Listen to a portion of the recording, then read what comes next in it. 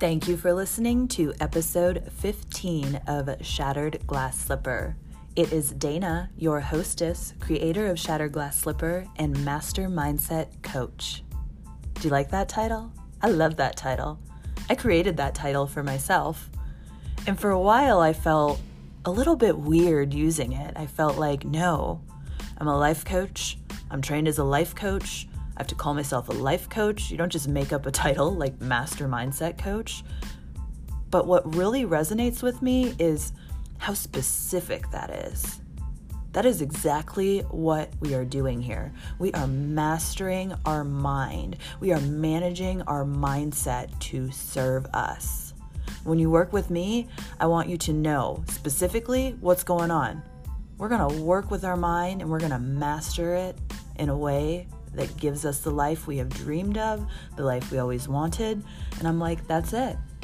I'm a master mindset coach. People know what we're talking about. They know what work we're going to do when they hear that. And I gave myself permission to use that title. From this point forward, master mindset coach. That's the great thing about being an entrepreneur. You have the freedom. You are the CEO of your business. You get to make the decisions that you feel are best for you and best for your business. And today I want to talk about, newsflash, you are the CEO of your life. You may have just thought, well, Dana, I'm not the CEO of my business. I'm not an entrepreneur. But guess what you are the CEO of? Your life. And what in your life needs your attention right now? What do you need to give yourself permission to do in your life? I am currently in Colorado, and I don't know if I believe in coincidence. That's another topic. We'll talk about it another time. Maybe the fact that I am in Colorado got me thinking about this, because the story I'm about to tell involves my cousin Liz, who lives in Colorado. A few years ago, I was in Florida visiting my papa with my cousin Lizzie, and we were at the beach. We were talking about this, that, and the other, and we got on the topic that usually made me uncomfortable around my family, my love life. At the time, I was in a relationship that was cross-country. It was with a man who was not my type, who didn't look good on paper. And as I sat with Lizzie, I shared some secrets with her about dating him and also what I like to call dating like a man. I'd given myself permission to date like a man. Like, I'm not going to commit to one person. I'm not going to put all my eggs in one basket when there is no commitment here. I'm going to date, and I'm going to see who rises to the occasion, who rises to the top. Like, basically putting them in competition. Some of them knew that, some of them didn't. Some of them were okay with that, some of them might not have been. I don't know, but I gave myself permission to do it. And as I'm sitting with Liz, I start sharing more secrets, and she's listening in fascination, without any judgment, without any feedback at first, until finally she says to me, Dana, I would not expect you to have a relationship that looks like mine, that looks like any of our cousins, that is going to a 9-to-5 job, coming home at the end of the night, having dinner together, watching TV, and going to bed. Nothing about your life is normal. Nothing about your life is typical and routine like that. So why would you expect your relationship to be? It was like relief washed over me. It was like she had just given me permission to be myself, to do what I was doing, and to like the person I liked the most, even though he didn't look good on paper and he wasn't my type. And the relationship didn't look normal by society standard of normal. Here's the thing. I never needed her permission. I needed to give myself permission. Give myself permission to be who I am. Allow myself to love who I love without having to justify it, without having to try to explain it to other people who I thought will not understand.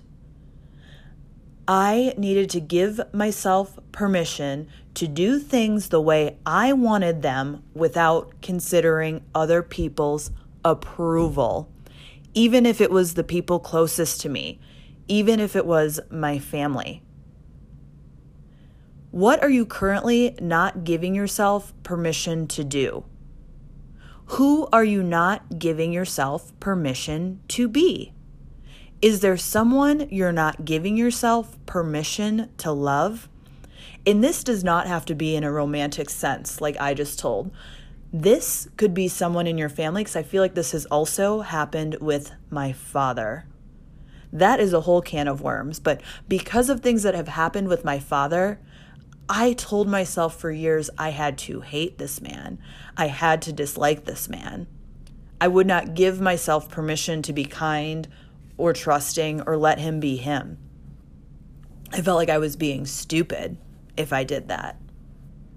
What are you waiting on permission to do? There was another post this week on Instagram. I posted last week about giving yourself permission, gave a little snippet of this story. And then a few days later, Amanda Bucci posted, and Amanda's a business coach, and she posted the same thing about permission with business and saying, this is your permission slip to charge that price for your offer, to only target people who you really want to work with, to do that photo shoot, to tell people you're good at what you do, to insert yourself into your industry, to take up space and make your name known, to create that course, to talk about your story, to launch your program, to invest in another program, to make that shift in your life, to let go of people who are not supportive, to take care of you. If you've been waiting for someone to tell you that it's okay, then this is your sign. Permission granted. Damn, Amanda. That is exactly what I was thinking about. What in your life have you told yourself is not normal? You can't talk about, you can't go after. People won't understand. You'll seem arrogant. You'll seem stupid. There is something right now that is weighing on you, something that you want to do, someone who you want to be, something that you want to have, but because it seems weird, but because it seems off the societal standard, because it seems so different for you, because you do not feel like the CEO of your life. You are waiting for someone else to give you permission to charge what you charge in business, to love who you love in a romantic relationship, to be kind to someone who hasn't been kind to you. Stop waiting for permission. I don't have to wait for permission to change my title because I work for myself. And like I said earlier, newsflash, if you are waiting on permission to do something in your life, then you are not living for yourself. Examine your life right now. Think about something that you have been afraid to talk about, afraid to tell someone. Those are the things that you are waiting for permission to do, to be, to have.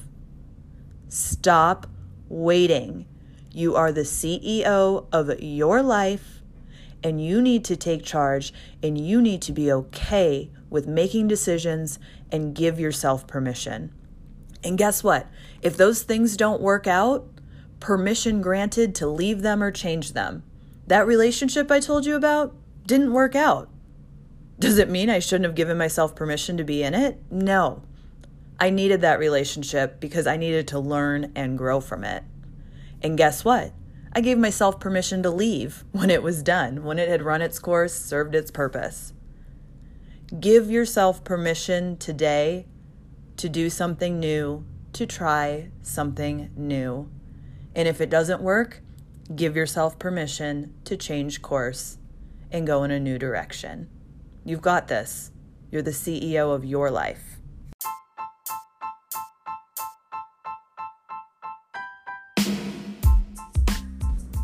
You can find me on Instagram at Shattered Glass Slipper, or on Twitter at Dana Basten, spelled DanaBasten.